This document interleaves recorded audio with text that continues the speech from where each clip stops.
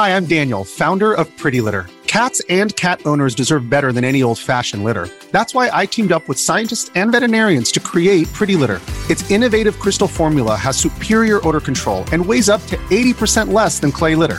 Pretty Litter even monitors health by changing colors to help detect early signs of potential illness. It's the world's smartest kitty litter. Go to prettylitter.com and use code SPOTIFY for 20% off your first order and a free cat toy. Terms and conditions apply. See site for details.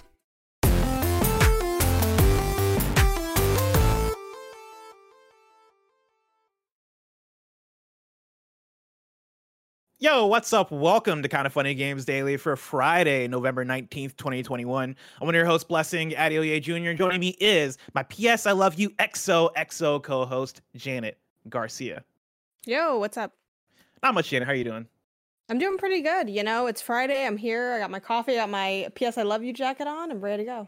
That is a very appropriate jacket to wear. One, because it is hashtag PS I Love Fridays, but also right before this episode of Kind of Funny Games Daily went live, I just tweeted out the bracket that we're doing on Monday's recording of PS I Love You, which goes live for everybody on Tuesday, for the best PlayStation character bracket. Janet, I don't know if you've checked it out yet or if you've had a chance to even think through it whatsoever, but I'm very excited for the initial reactions we're getting for this bracket because, as people know, right, we're doing the best PlayStation characters. It is a 64 character bracket like we've done in previous episodes of PS I Love You. And when I tell you that making this bracket last night was a conundrum, because I was going through and I had asked people to write in to Patreon with their submissions for it. I had also asked Twitter because with so many spaces open for characters, I needed space to fill. And so, last week I had put out the tweet of, hey, just reply with your character suggestions. Let me know what characters belong on a best PlayStation character bracket. And going through and taking in the suggestions and adding them to the list of characters that are going to be included into this bracket, I am very excited to argue through this because there are characters that I didn't even think about that ended up making their way into the bracket, and it's going to be awesome. And I'm going to go for it. I was just going to say, there's definitely looking at the seating, because we were talking about it last night. I'm like, okay, what characters can we have in here? And then seeing how and you said it was randomly seated, but in some of the matches, I'm like, okay, cool. I feel like this is maybe the easier answer, or I think this one, I feel like there's a clear winner. But then some of them are just heartbreaking because it's only one can advance, but they're two really good characters. So I'm really excited for those conversations specifically. Yeah, that's always a tough thing when it comes to the random seeding. It was the thing I had to do just because I didn't have time to seed everything properly. And all of it is based so much on opinion and your connection to these characters. So I felt like actually trying to seed these characters correctly this would lead to people debating anyway. So I figured I'll let fate do it. I'll let God take care of the seeding. And that led to some unholy matchups. Kevin, I'm going to drop a link in assets unless you already have the link to the... Just a heads up, your mic's getting a little warbly. Oh, it's getting warbly? How so? Do you have any suggestions? I don't know. It's a new one for me where it's randomly your voice fluctuates. I mean, I'll let you know if it happens. The only thing that I could think of doing is somebody in chat saying it's fine for us. No one's hearing that? If no one's hearing that, then maybe it's just my headphones. Yeah, maybe it's just a weird Discord thing. But yeah, do you have the link to the bracket that I put out on Twitter? Kevin? Do I have the link to the bracket that you put on Twitter? You want me to find that? Here, I'll drop the link in assets. I just dropped it in assets. Cool. So there's the link, and as Kevin pulls it up, one of the matchups that I think is going to have people split the most is Solid Snake versus Kratos from God of War, which I saw and immediately that is a first round matchup, and I saw it immediately. I was like, that's going to be a problem. Yeah, that's going to be a problem for people, and so I can't wait for that one. Stand, huh? Wow. Hey, I was gonna let fate decide it. I mean, is it a problem? I don't know. I feel if I intervened, then this wouldn't be an honest bracket because it is randomized seeding. I had to let it rock. We also got Peter Parker versus Joker from Persona 5, which I'm sure is going to tear the PlayStation fan base apart. Joel Miller versus Tommy Vercetti from Vice City. The thing is, I feel like some of these are painful matchups because I feel like I'd like to see those characters advance, but I don't know. You told me Kratos versus Solid Snake, and it's Solid Snake's gonna win easy. No spoilers for it. No, what? No. That's what I'm talking about. Solid Snake's great. It's not even a chance. Come on, man. It's not that Solid Snake isn't dope. It's just that it's Kratos. He's I don't know. Oh, he's way dope. Now. This is exactly what I'm talking about. As soon as you started saying, Janet, I was like, just wait. Somebody on this call is going to disagree with you. Because Kratos and Solid Snake are two beloved I'm ready for characters. Crash Bandicoot to kill Raiden tonight. And by tonight, I mean Monday morning. We'll get there when we get there. That's going to be a really fun episode. And I think that's going to be the bulk of the episode. Usually you have segments. I think based on how these brackets have gone in the past, that's going to be probably the whole episode. I'm sure you'll be able to give some of your Kid A amnesia impressions as well at the beginning. Yeah. But we'll get there when we get there. Janet, for now, let's talk about today's stories, which include another Halo Infinite co-op campaign delay, a Halo campaign preview roundup, and Rockstar apologizes for GTA Trilogy because this is Kinda Funny Games Daily. Each and every weekday at 10 a.m. live right here on twitch.tv/kindafunnygames. We run you through the nerdy news you need to know about. If you're watching live, you can correct us when we get stuff wrong by going to kindafunny.com/you're wrong. If you don't want to watch live, you can watch later on youtube.com/kindafunnygames, roosterteeth.com, or you can listen later on podcast services around the globe by searching for Kinda Funny Games Daily. Remember, you can use Epic Creator Code Kinda Funny on all Epic Store and Epic in-game purchases like Rocket League and Fortnite to help support the channel. To be a part of the show, to patreon.com/kindafunnygames with bronze members or above, get to write in, and silver members or above, get the show ad-free with the exclusive daily post show. Housekeeping for you, next week is Thanksgiving week in the United States, so there is no Kinda Funny Games Daily or live streams after Tuesday of next week. We're taking Wednesday through Friday off. I believe we have some content that's dropping, like the scheduled stuff, like Kinda Funny podcast and all that stuff. That should be dropping, but don't expect anything live during those days. And then speaking of next week, again, our PSLFU XOXO Best PlayStation Character Bracket is going down. We're recording that on Monday on Patreon and then posting that on Tuesday for everybody. And if you're in the Patreon chat on Monday, you will have the privilege of being able to help break the tiebreakers. Wherever me and Janet disagree and we can't break that disagreement, I'll drop a straw poll in chat, and you guys, the audience, can decide for yourselves who moves on in the bracket. It's going to be a fun time, so make sure if you're on Patreon to tune in live for that one. Thank you to our Patreon producers, Pranksy and Blackjack. Today we're brought to you by DoorDash, ExpressVPN, Amazon Music, and ButcherBox, but we'll tell you about that later. For now, let's begin with what is, and forever will be, the Roper Report. It's time for some news. We have 5 stories today. A baker's dozen. Starting with a breaking one. This is one that I was adding to the doc as we were sitting down to record. Rockstar apologizes. I'm pulling from a post on Rockstar's website that is titled "A Note from the Rockstar Games Team, Grand Theft Auto: The Trilogy, the Definitive Edition." It reads like this. Hi, everyone. We want to provide an update regarding the unexpected technical issues that came to light as part of the launch of Grand Theft Auto: The Trilogy, the Definitive Edition. Firstly, we want to sincerely apologize to everyone who has encountered issues playing these games. The Grand Theft Auto series and the games that make up this iconic trilogy are as special to us as we know they are to fans around the world. The updated versions of these classic games did not launch in a state that meets our own standards of quality or the standards our fans have come to expect. We have ongoing plans to address the technical issues and to improve each game going forward. With each planned update, the game will reach the level of quality that they deserve to be. A new title update is on the way in the coming days for all versions of Grand Theft Auto: The Trilogy, the Definitive Edition, that will address a number of issues. We'll update everyone as soon as it is live. In the meantime, it pains us to mention that we are hearing reports of members of the development teams being harassed on social media. We would kindly ask our community to please maintain a respectful and civil discourse around this release as we work through these issues. While one of the goals of the Definitive Editions was to allow players to enjoy these games on modern platforms for many years to come, we also understand that some of you would still like to have the previous classic versions available for purchase. We'll be adding the classic PC versions of Grand Theft Auto 3, Grand Theft Auto Vice City, and Grand Theft Auto San Andreas back to the Rockstar store shortly as a bundle.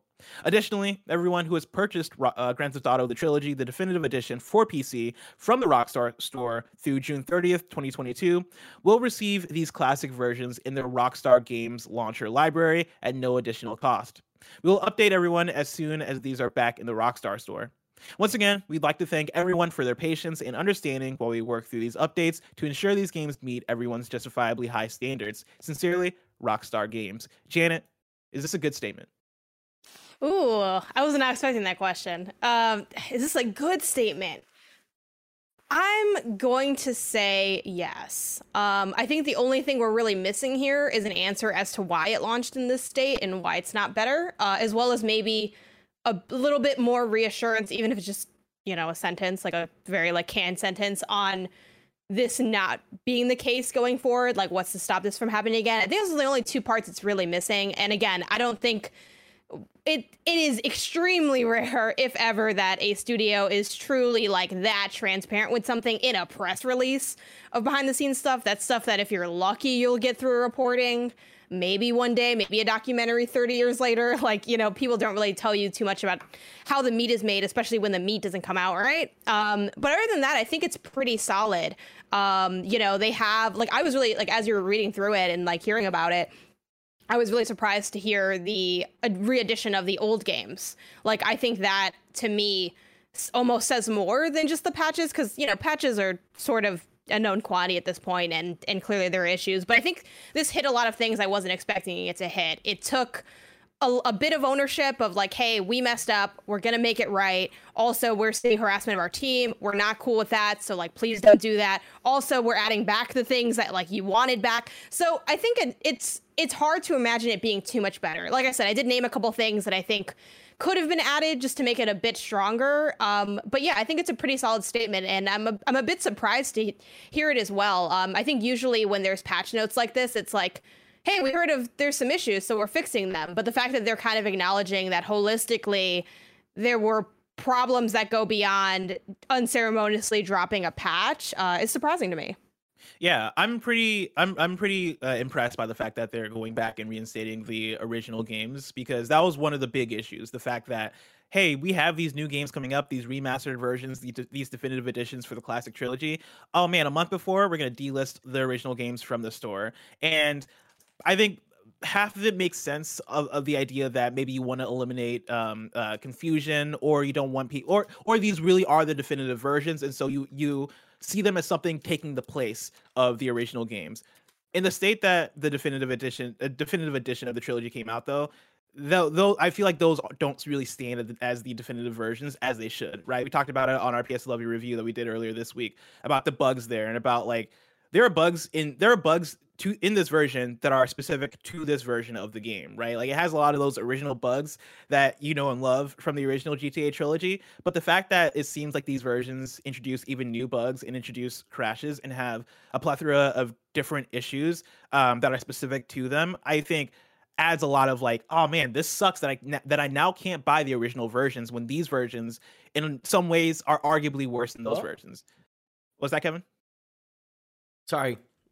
I thought someone knocked on my door. I thought my mic was off. My bad, guys. Gotcha. No, you're good. For a second, I was like, well, oh no, did I say a bad word? Did I did I let it slip? But yeah, the fact that there's the argument that you can make that no, these versions are terrible. These versions don't do the justice of the original versions. I think splits the audience in a way where it's no, people should have access to those original versions. And I believe that just in generally, just based off of video game preservation and how I like seeing that progression. I like being able to go to the OG and going, this is the way I played it in 2004, and I want to play it like this in 2021.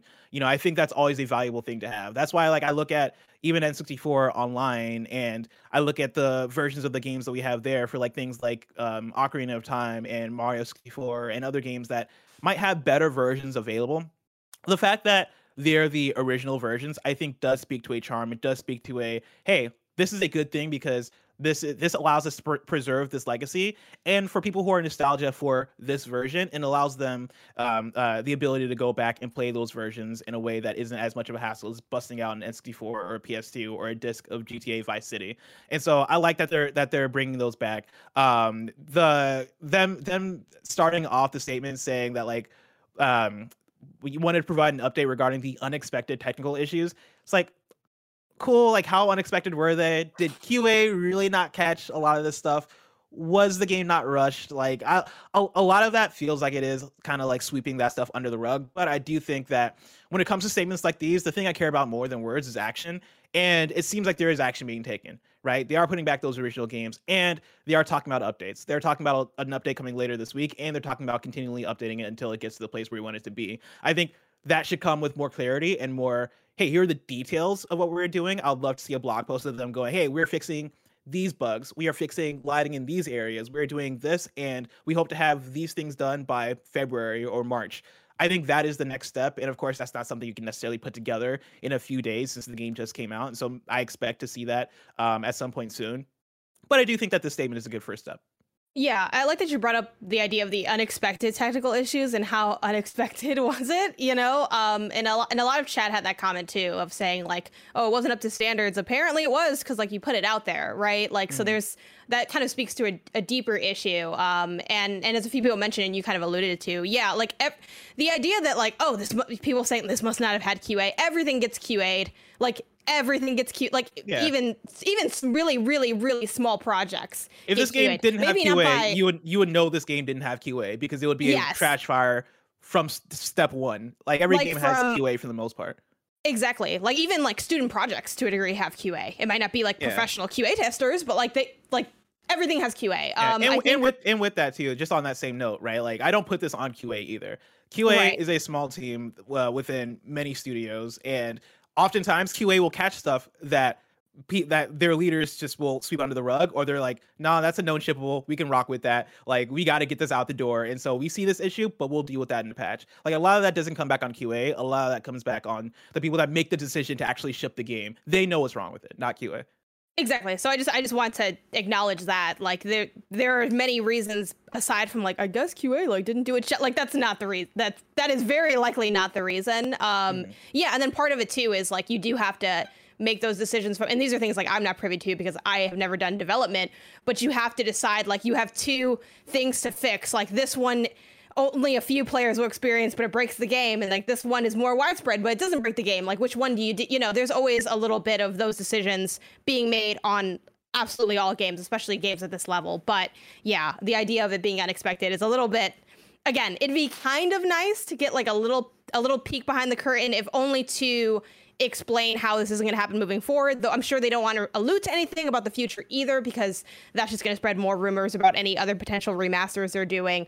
But I definitely think this whole situation changes how the conversation around future remasters will be had, and also I think what people expect and want from other ones. Like I don't think they can unceremoniously drop a remaster again and have people have a positive reaction to that concept without, you know, showing more gameplay, having previews, like doing the kind of typical press cycle that you normally see in releases like this. Exactly. And this release has, I think, drawn a lot of comparisons for people. I've seen a lot of people comparing it to Cyberpunk 2077, and a lot of the trash fire releases we've seen from major publishers in the last few years. I think of things like Anthem. I think of things like Fallout 76. I think the thing that really characterizes a release like this is how you follow up on it. Because the Kevin, your mic is still on, just a heads up. No, I know, but like your mic just squeaked super loud. Like I've been having an audio distortion issue the whole time. I mean, Janet clearly didn't. Yeah, chat's definitely notices it. Like they're all going on. Yeah, right, cool. I don't hear it. I also heard someone say in chat that like my mic got like a little robotic at the beginning. Yeah, so it's happening to both you guys now. It's like I'm seeing the Discord do like the exclamation point, like the yellow exclamation point. But it's weird that neither of you guys, or like that Janet can't hear. Like you guys can't hear each other. Yeah, like me and Blessing are in our own show. Where like there's no technological issues, and everyone else is like, this is breaking. Kevin, do you want to try and like shut down Discord and come back? I don't think that'll do anything because this is an ongoing issue that Barrett's also having. Interesting. Yeah, I'm doing research about it right now, so I mean, cool. We'll carry on with the conversation. If you have any solutions or suggestions, let us know. We'll abide by it. Will do. But to continue on that thought, though, I've seen a lot of people making comparisons, right, to Cyberpunk and Fallout and other games, and I think the thing that characterizes these releases is how you follow up on them, and is the days and weeks and months after, right? And so like with Cyberpunk 2077, that game comes out and they handled it the wrong way, and we didn't really see good follow-up. That game then got delisted from PlayStation. They then did the refund thing, right? Where they were like, oh, you can refund the game, and that led to even more issues. I forget. I'm trying to think of. There's another example I had in my head that I lost because of the derailment. But a lot of this. Fallout 76 like had a lot of issues weeks after launch, right? There was the whole thing with the special edition and the bag being the wrong material, and like thing after thing after thing of just random, like, why did you have to step on this rig? Why did you have to do this? I think this statement is a good first step to, okay, we don't have to keep stepping on rigs. If we can address this, we can address this right here and right now, and we can keep from like the continual stories of, oh man, and then Rockstar did this, and oh man, GTA Vice City never got fixed, and oh man, we found even more issues in GTA 3. I think that is something that you can avoid by, I guess, like leading with the right foot, and I think this is a first step to that. And so I hope to see them continue to like react to it in a way that feels more proactive than not, because we've seen it happen where it's not, and that always leads to trash fire. Same. Janet, let's talk about story number 2. We got a bunch of Xbox news. Pretty much the rest of the Rope Report is Xbox news. So let's jump into story number 2. Halo Infinite campaign co-op and Forge mode suffer further delays. This is Tom Ivan at Video Games Chronicle. 343 Industries has further delayed Halo Infinite's campaign co-op in Forge mode. In August, the studio said the 2 features wouldn't be available when the game released, but that they'd arrive during Halo Infinite's post-launch seasons. The plan was to release Halo Infinite campaign co-op with Season 2 and to launch Forge during Season 3. While that's still technically the case, as of this week, Season 2 and Season 3 will arrive later than previously planned. On Monday, 343 extended Halo Infinite Season 1, which was originally expected to conclude early next year, until May 2022. Head of Creative, Joseph Staten, said the decision was made to, quote, give ourselves more time to ensure Season 2 meets our high-quality bar, and so we can finish development for Season 2 in a healthy and sustainable way for our team, end quote. And in a new interview with Eurogamer, Staten confirmed that the delayed release of Season 2 and Season 3 mean campaign co-op and Forge have been pushed back too. Quote, at the time that we talked about campaign co-op in Forge, I said our goal is to ship campaign co-op in Season 2, and our goal is to ship Forge with Season 3, he said. He continued, yes, we are extending Season 1, so our goal still remains what I said before, which is to ship campaign co-op with Season 2 and Forge with Season 3. But those remain goals. Those remain targets, and we can't commit to any hard dates right now because, as we are seeing with this multiplayer beta, other things might move up in the priority stack for us, end quote. Janet, what's your story with Halo? Have you been keeping up with Halo Infinite's launch, and have you gotten to touch it at all? I haven't played it yet. I'm not really sure what I'll do with Halo, to be honest. I'm not really sure what Halo is doing with Halo either, to be honest. I mean, I think the thing that strikes me as a little bit odd, but maybe is I'm feeling a lot of fear from the team, or you could also characterize that as caution, because obviously we just had a story where it's like when you release stuff and it's not ready, like people will drag you, like, you know. And I think Halo is such a big deal and important IP to get right, and this entry is so crucial. They have clearly shown that they're not worried about doing the delays on it. They want to get it right, and that is the number one priority, which you can argue is the priority to have. I'm not necessarily saying that this isn't the right move. They know their team and their cycle and what their team needs to be successful in a way that's healthy and sustainable. However, I can't help but feel like this release is just very piecemealed.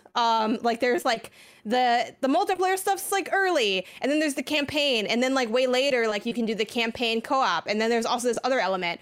And on one hand, I think that's gonna allow for continued conversation around Halo. So maybe this is the best thing that they could be doing on 2 fronts, from a developmental standpoint and from like a marketing and conversation standpoint.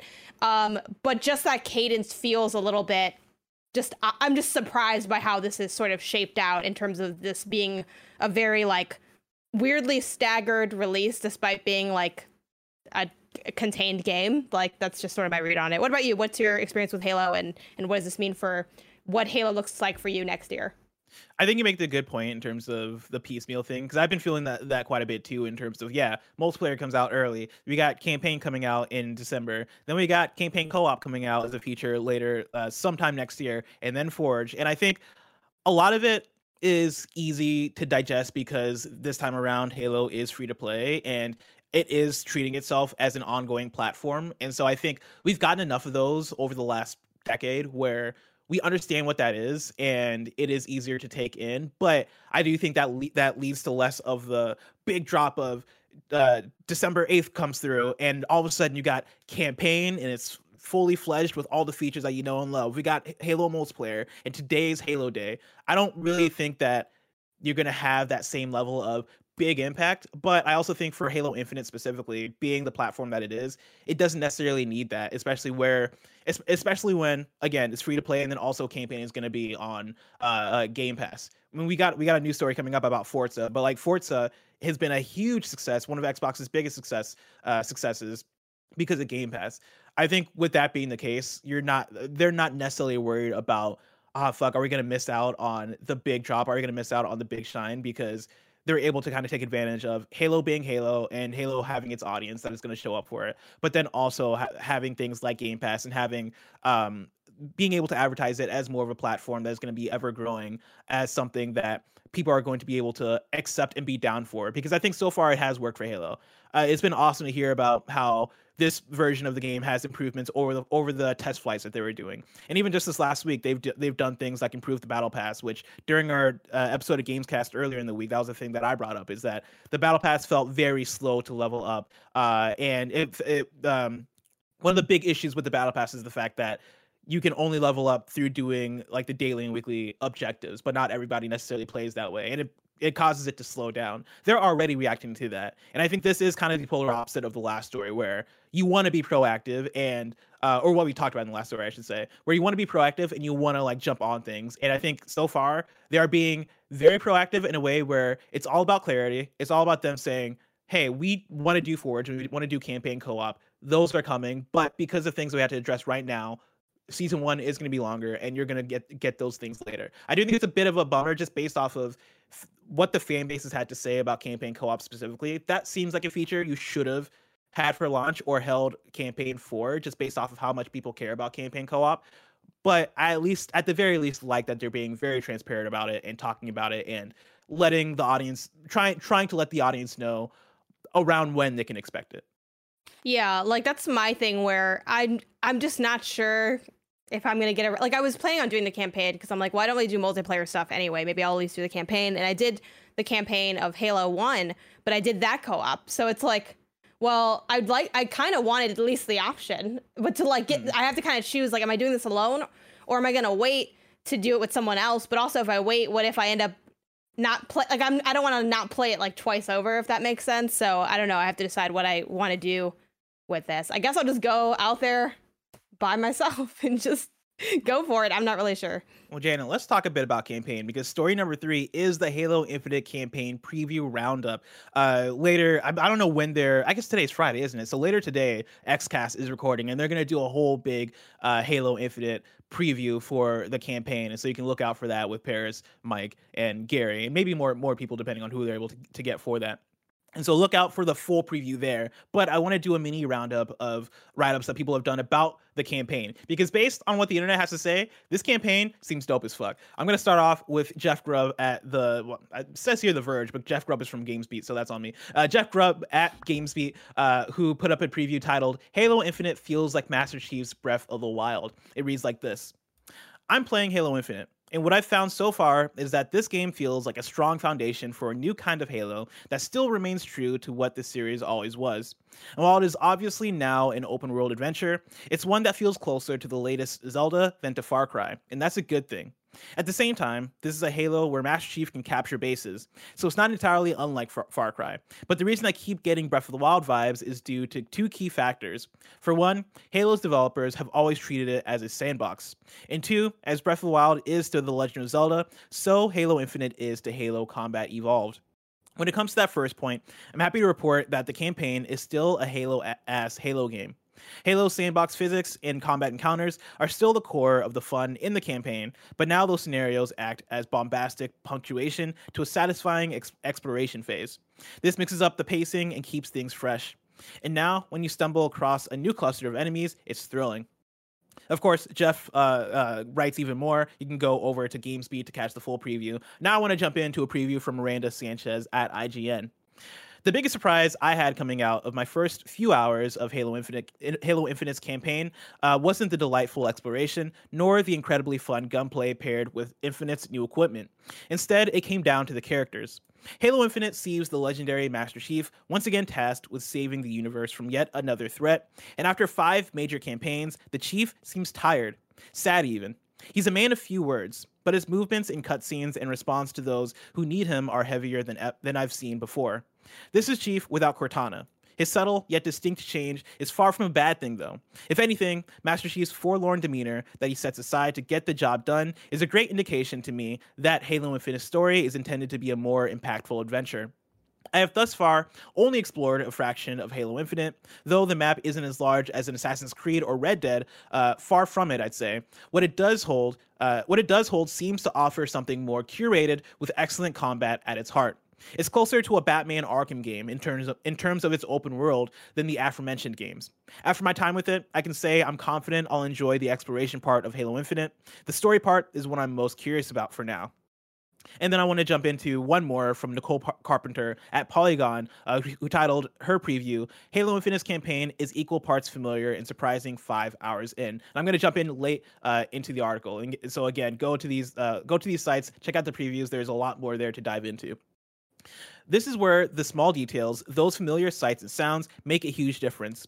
It's the satisfying whap of a carbine blast hitting an enemy, the funny and often ridiculous dialogue from Halo Infinite's grunts, the small scenes set up at offshoot camps with weapons and hidden sound bites, ways to eke out more story centered around the people in the world. Halo Infinite is largely about Master Chief in his journey, but that doesn't mean that everything else is neglected. Some of my favorite moments playing Halo Infinite during this preview were stumbling upon small banished outposts while driving around with a car full of eager Marines. I love navigating our doomed Warthog up rocks and sometimes off of cliffs, Marines egging me on as I sometimes made a perfect landing. Other times I wandered into shockingly hard battles that weren't even plotted out on the map. Where I thought I was simply clearing a propaganda tower, I ended up taking on waves of reinforcements with high-level troops. In the early hours of Halo Infinite that I played for this preview, I found a few of the base clearing missions to be repetitive. But as counterpoints to the more linear, sometimes corridor-heavy story missions, these side missions serve as refreshing changes of pace. Even after this 4-mission preview, I've barely scratched the surface of Halo Infinite's newly unfurled world. Janet, I gave you a lot there. How does that sound to you? Does that get you more hype for Halo Infinite's campaign? Where are you at with it now? I don't know what to feel because these all take very different angles, which is cool. Like everyone has their own style and how they want to do a preview or what they think the biggest takeaways are. Yeah, I also like try to find different angles just to give people different stuff to take in. So, oh God, I don't know. And I had fun with again, I haven't played Halo in so long, and I had fun with what I played, but I think a lot of that fun was like, you know, hanging out with a friend over like voice chat. I don't know how much like the gameplay itself really saying to me. I don't know if am I more or less interested. I guess I feel the same, but I feel a little bit more secure in the idea of this is something I should play, just because everyone's overall take is positive. Like even the negatives have like, you know, I think Nicole's mention of the repetition is definitely of concern to me, because I think that's kind of my thing with like a lot of shooters, where I think a lot of times it's how do you make it go beyond, and in some ways like maybe the story can do that, in some ways maybe the mission structure or the side quest or the exploration can do that.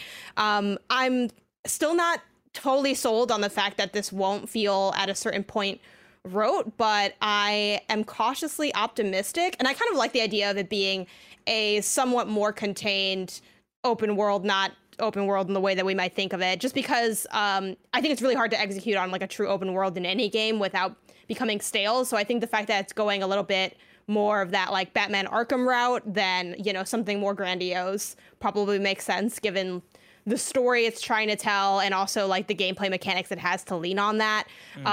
But yeah, like, I don't know. And I don't know how I feel about that Breath of the Wild comparison either. I'm like, I don't know. What about you? What's your read on this? The Breath of the Wild comparison has me excited. I think just last week I mentioned that like, hey, let's not compare every single open world to Breath of the Wild, because like there was this new story of the Sonic open world that's like supposed to be like Breath of the Wild or whatever. That said, there are people who I trust in terms of when they make those comparisons they're making it with a certain purpose or have a certain thing in mind, right? I think Jeff Grubb is a person when he says that he is talking about a specific thing, and the way he describes it and the way that I've seen other people describe it in their other previews, it makes it sound like, no, we're talking about the sandbox thing in particular. We're talking about the freedom of play. We're talking about being able to go where you want and like have that reactionary sort of gameplay where, oh man, okay, there's an enemy over there, I'm going to grab a hook over there, and then I'm gonna get air, and I'm gonna knock them out, and then they're gonna hit this other thing, and then like you're causing that chain reaction that I think Breath of the Wild is known for.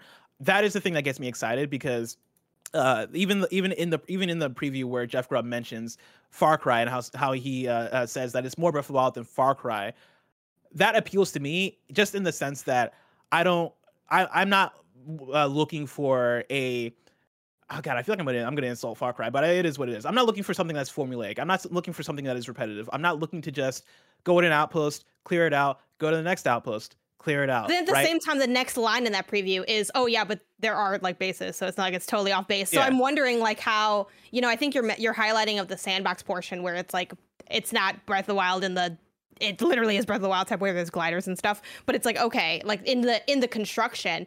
But then, and then, again, I don't have a big Halo background. So like Halo Combat Evolved, like that's not, I don't have that comparison point in the same way, but isn't, the mention of Breath of the Wild is to Zelda as Halo Infinite is to Combat Evolved. Isn't the biggest criticism of Breath of the Wild is that it's not Zelda-like enough? So then I'm like, I don't know how to read that line then.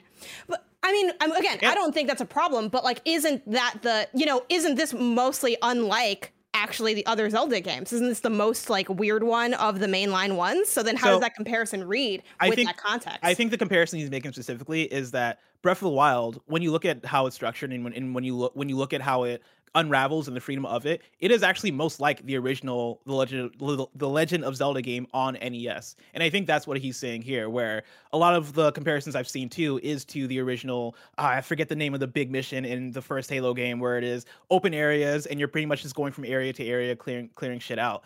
I think it's called Silent Cartographer. It seems like he's making that comparison more so than, oh, this is a Halo Infinite that totally redefines what Halo is. I think it's more, this is a Halo Infinite that understands what the original Halo was and tries to take that and bring it into a new form, essentially. And that gets me excited because, again, I think that is going to speak to a lot of fans. And that speaks to me as something that is more fresh than the open world first-person shooters that we've gotten in the last few years. I like the idea that I'm going to be able to, again, have the equipment at hand, playing the Halo Infinite multiplayer. I've gotten a good familiarity now and a good idea of what like the equipment is going to do, right? Like when you throw up the energy shield, or when you use the grappling hook, or when you use all these different things at your disposal, when you have the cool ass arsenal of weapons. Being able to have that in an open world environment and kind of use it to explore and use it to get around, and like have that freedom of that first big Halo mission that you played on the original Xbox, I think that sounds really cool, and so I get super excited for that. Janet, we got more to talk about when it comes to Halo and when it comes to Xbox in the next few news stories. But before we get there, I want to remind everybody out there that you can go to patreon.com/kindoffunnygames where you can get the show ad-free. And speaking of ads, let us tell you about our sponsor.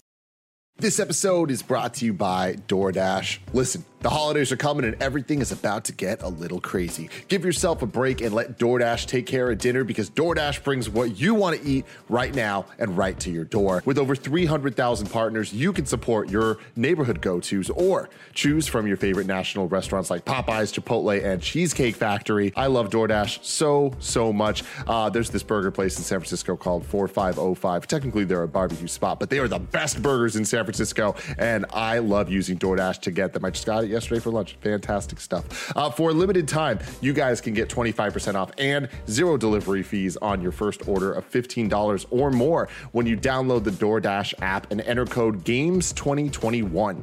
That's 25% off up to $10 value and 0 delivery fees on your first order when you download the DoorDash app in the App Store and enter code GAMES2021. Don't forget, that's code GAMES2021 for 25% off your first order with DoorDash. Subject to change, terms apply. Next up, shout out to ButcherBox. If you've ever had a good piece of meat, you know what I mean when I say there's nothing quite like it. If you haven't, What are you waiting for? Invest in some high-quality meat from ButcherBox. Never scour the grocery store for that 100% grass-fed beef or free-range organic chicken again.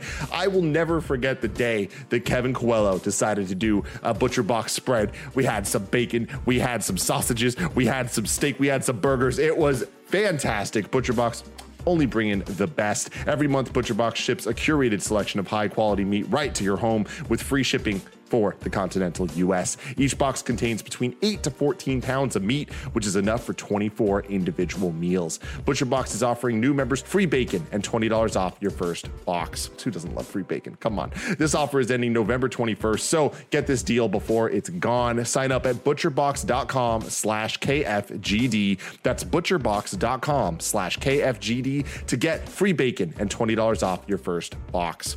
Next up, shout out to ExpressVPN.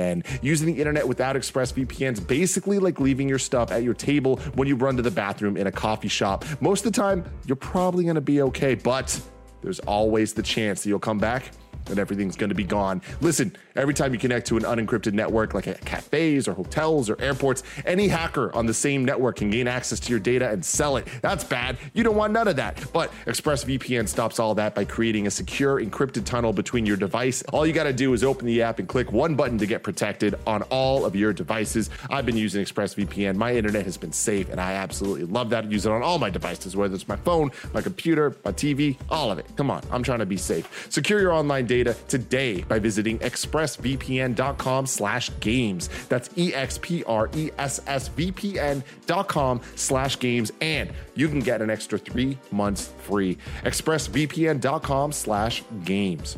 And finally, shout out to Amazon Music.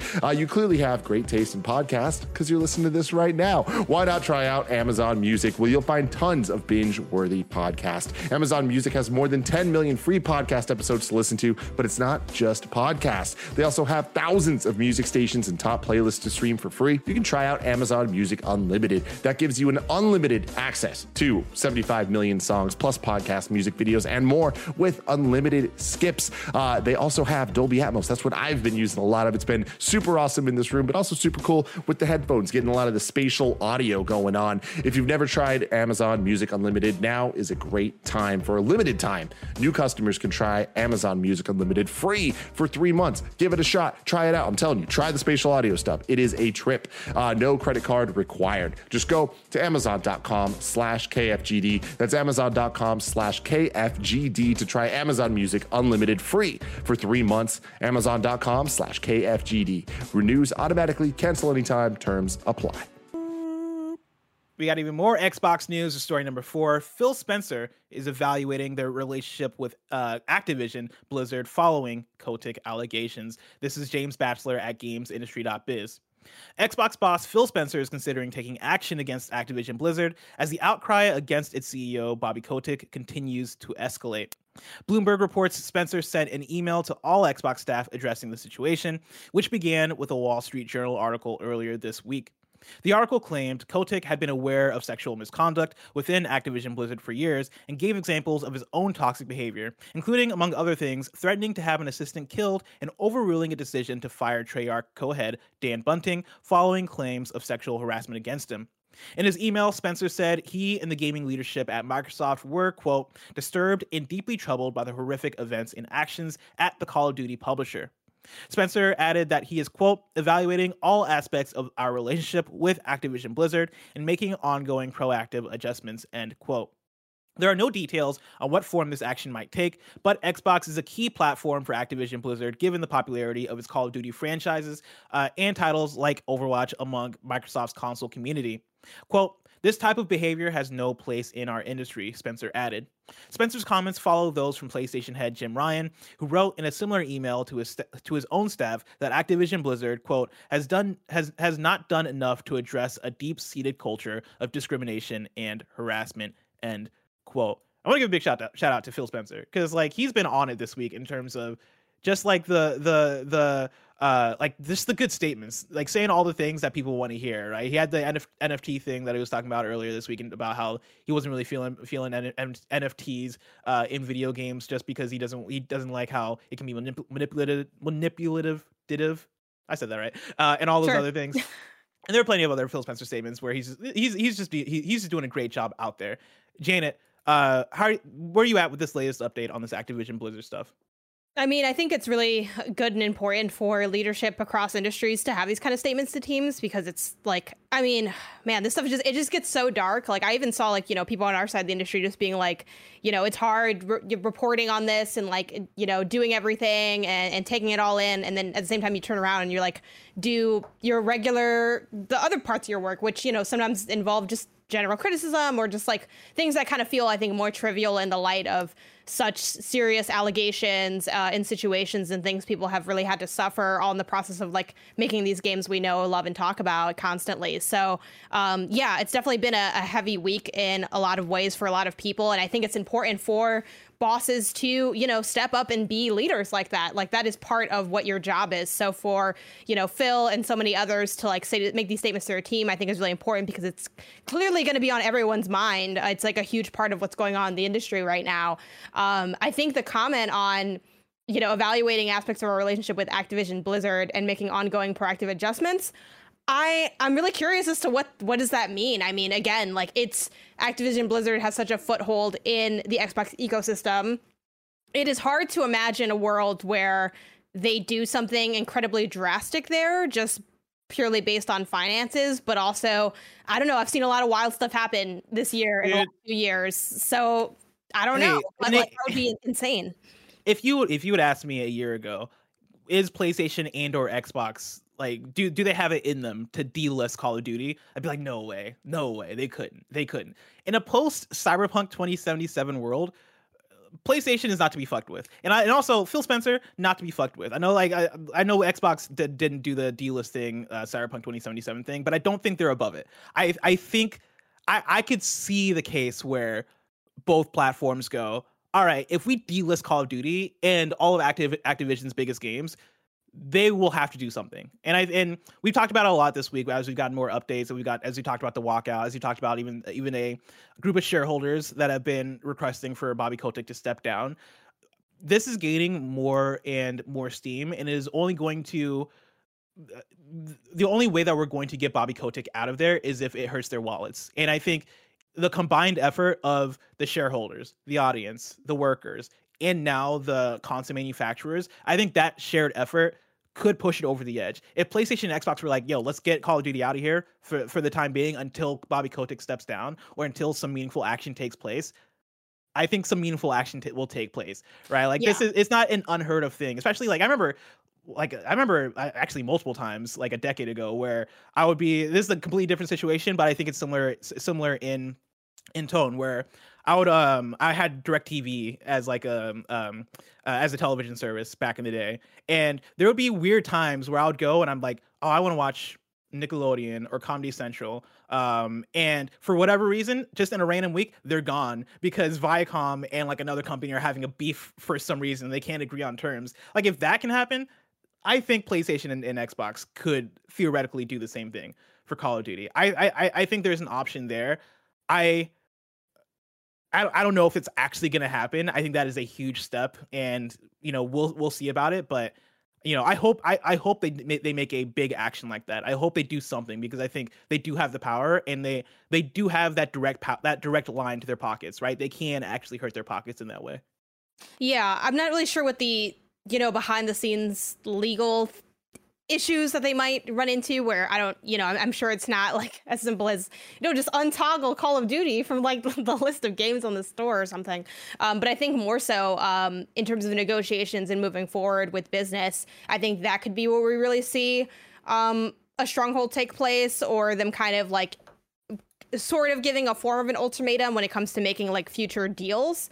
Again, I don't know how much of that we'll even be able to know. I do think this is definitely a story that a lot of people seem eager to provide information on. And there's obviously a lot of like really strong reporting coming from these different stories and issues, and kind of getting, I mean, even this, right, is like something we kind of we would not usually know. They're not going to be like, hey, by the way, I sent this email to my staff, but something that we found out about. So I'm not sure how much we'll learn about any additional behind the scenes discussions with like future contracts or anything.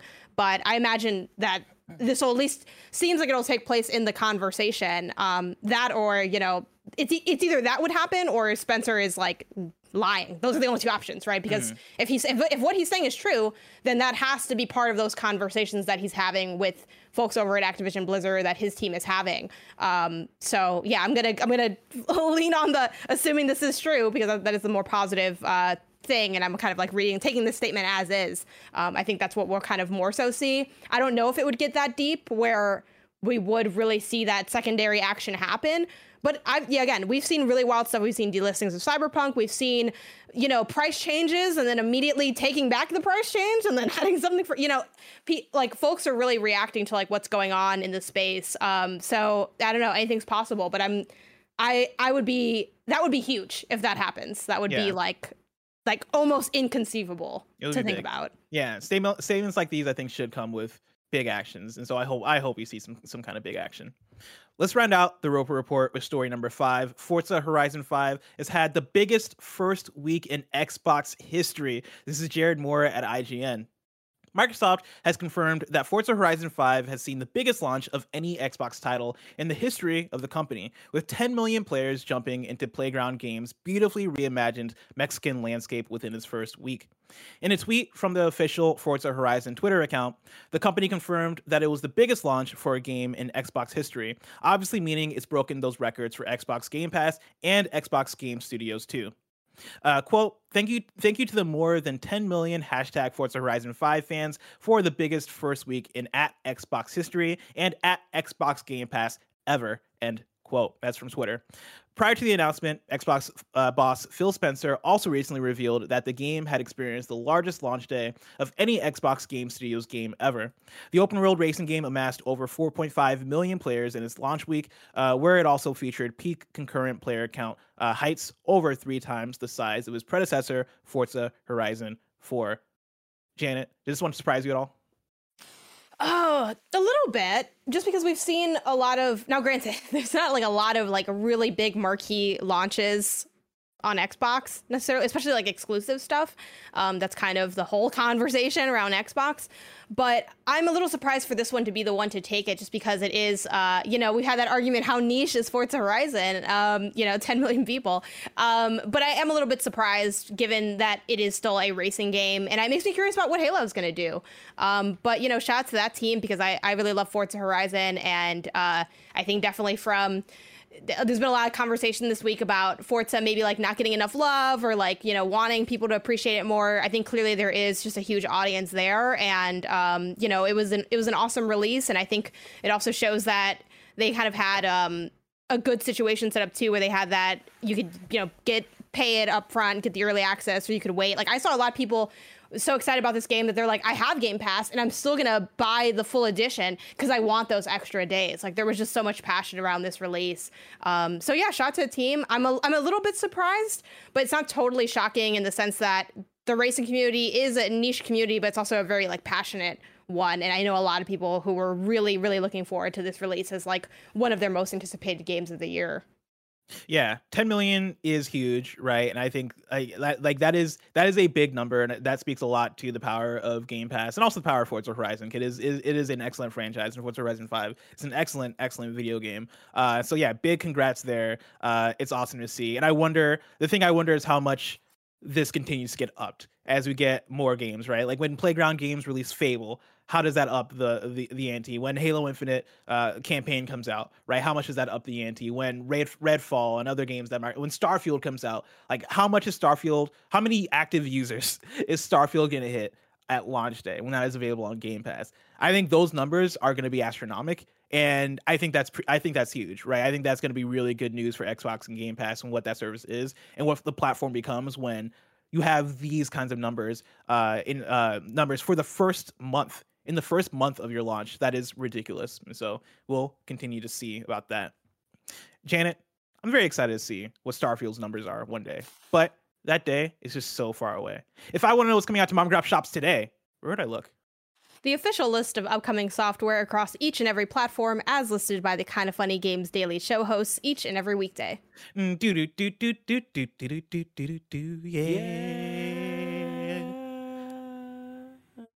Out Out today, we got Pokemon Brilliant Diamond for Switch, Pokemon Shining Pearl for Switch, Nerf Legends for PS5, PS4, Xbox Series X, Xbox One, Switch, and PC, Battlefield 2042 for PS5, PS4, Xbox Series X, Xbox One, and PC, Whiskey Mafia, Leo's Family for Switch, Despotism 3K for Xbox One, City Traffic Driver for Switch, Sports and Wild Pinball for Switch, 20 Ladies for Switch, Razor Wire Nano Wars for Switch, Exorcist Redux for Switch, NASCAR Heat Ultimate Edition Plus for Switch, and then Toy Tinker Simulator for PC. I will never fail to be impressed by the simulators that they can fucking bust out. Like, that is wild. Toy Tinker Simulator. How did we get here? Probably from the game, the PC simulator, I think, is where we got here. Was that a game, PC Simulator? Yeah. Mm-hmm. Like you PC building simulator. You like build a PC. That's a thing? Is that like, was that a while ago that came out? Yeah, I think it was like fairly a while ago, but also time's very warped for me. So I'm sure someone will be like, oh no, it was 3 days ago. No, I think it was a while ago. I think it was like at least half a year to a year ago. I swear we're getting simulator games by the week. That sounds right. I remember the day it came out, Mike wanted to do it on stream. And like, although that doesn't feel like too long ago, that could be like 6 months ago. I feel you. I think the first one that really opened my eyes to it, I think, was like, what was it called? Truck Simulator? Truck driving simulator or something like Someone that. said we should get a Snug Slacks in the chat. That's hard to say. Said we should get Simulator on Switch. I'm sure that's gonna come out. Is that Dreams? If that's not already out, Dreams is kind of a simulator. We're gonna that a game with that title is either already out or on the verge of coming out. Like, there is no way that we don't get simulator in a world where is Goat Simulator in a world where we are living in a simulation. I think we will get simulator. That's 3 simulations. It's like Inception levels of deep dive. Is Goat Simulator like the one that came out and like blew open the doors for Goofy simulators? I think Sims have probably been rocking in the space for a really long time. Like, I know we Goat got Simulator. People take farmer simulators seriously, right? Yeah. But like, that's like a serious sim. I'm talking about to the point where it's like, oh, we can make a simulator out of everything. I mean, I do think the first silly one that I heard of was the Goat Simulator. People in chat are also saying Surgeon Sim. Was Surgeon Sim before Goat Simulator? I believe it was. I'm pretty sure it was. I don't think there's any way to know. Damn. It was Goat Simulator, says Blue Bandit in chat. I think there's a lot of opinions here. There's a lot of opinions. I don't think anybody can know for sure. Nobody can know for sure. Do you know what you can know for sure? What today's NVIDIA GeForce update is? Because remember that we've partnered with NVIDIA to keep you updated on all the latest GeForce RTX additions to your favorite games are including, somebody went in this doc and changed the thing. Icarus RTX beta weekend. I don't think. Am I in the wrong doc? No, you're in the. I think that Tim went and touched some stuff up. Oh, I see. We got multiple updates for you. Let's start with Battlefield 2042. We got a full game launch.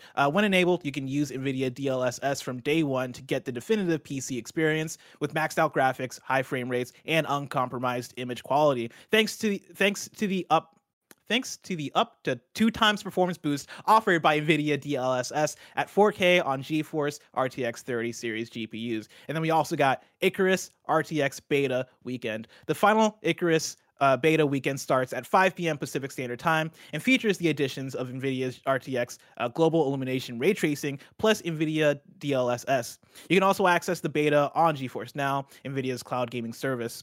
Icarus will be one of the first games in the world to use ray trace global illumination in an open world setting. What this means for Icarus is you'll be able to see more detail in the undergrowth shaded by trees, better lighting in caves, forest fires that reflect off soon to be burnt cabins, beautiful dropship takeoffs, and more detail at nighttime. Shadows will have more detail in them and fewer dark patches. The lighting will change as bases are built or trees are chopped. I'm all about that good lighting. I love me some good reflections and good lighting. New dates for you. Zoria, The Celestial Sisters is set to launch on February 8th for Nintendo Switch and PC via Steam and the Epic Game Store with full crossplay functionality enabled from day one. Remember that you can go to patreon.com/kindoffunnygames where you can write in, get your questions read on the show, skip the ads, but also you can write in with your squad ups just like Rocket Guardian did. Rocket Guardian wrote in with a squad up on Xbox/PC and says, "Yo, what up? I'm looking to get all the best friends together this weekend for some custom big team games on Halo Infinite. I'm on the East Coast and looking to get together at about 8 or 9 on Saturday night. If you want to play with Rocket Guardian, you can add them with the username Rocket Guardian, all one word. That is Rocket Guardian, all one word on Xbox." Now it's time for kindoffunny.com/you're wrong, where you write in and let us know what we got wrong as we got it wrong, so we can correct it for those watching later on youtube.com/kindoffunnygames and on podcast services around the globe. And I don't think this is you're wrong, but I'll read it anyway because we don't have anything else in here. Mr. Jantix writes in and says, Forza Horizon 5 has an upgrade bundle for Game Pass holders that was only $45, which gives you all the bonuses for the $100 version, including early access. I don't think we talked about that at all, but hey, just so you know.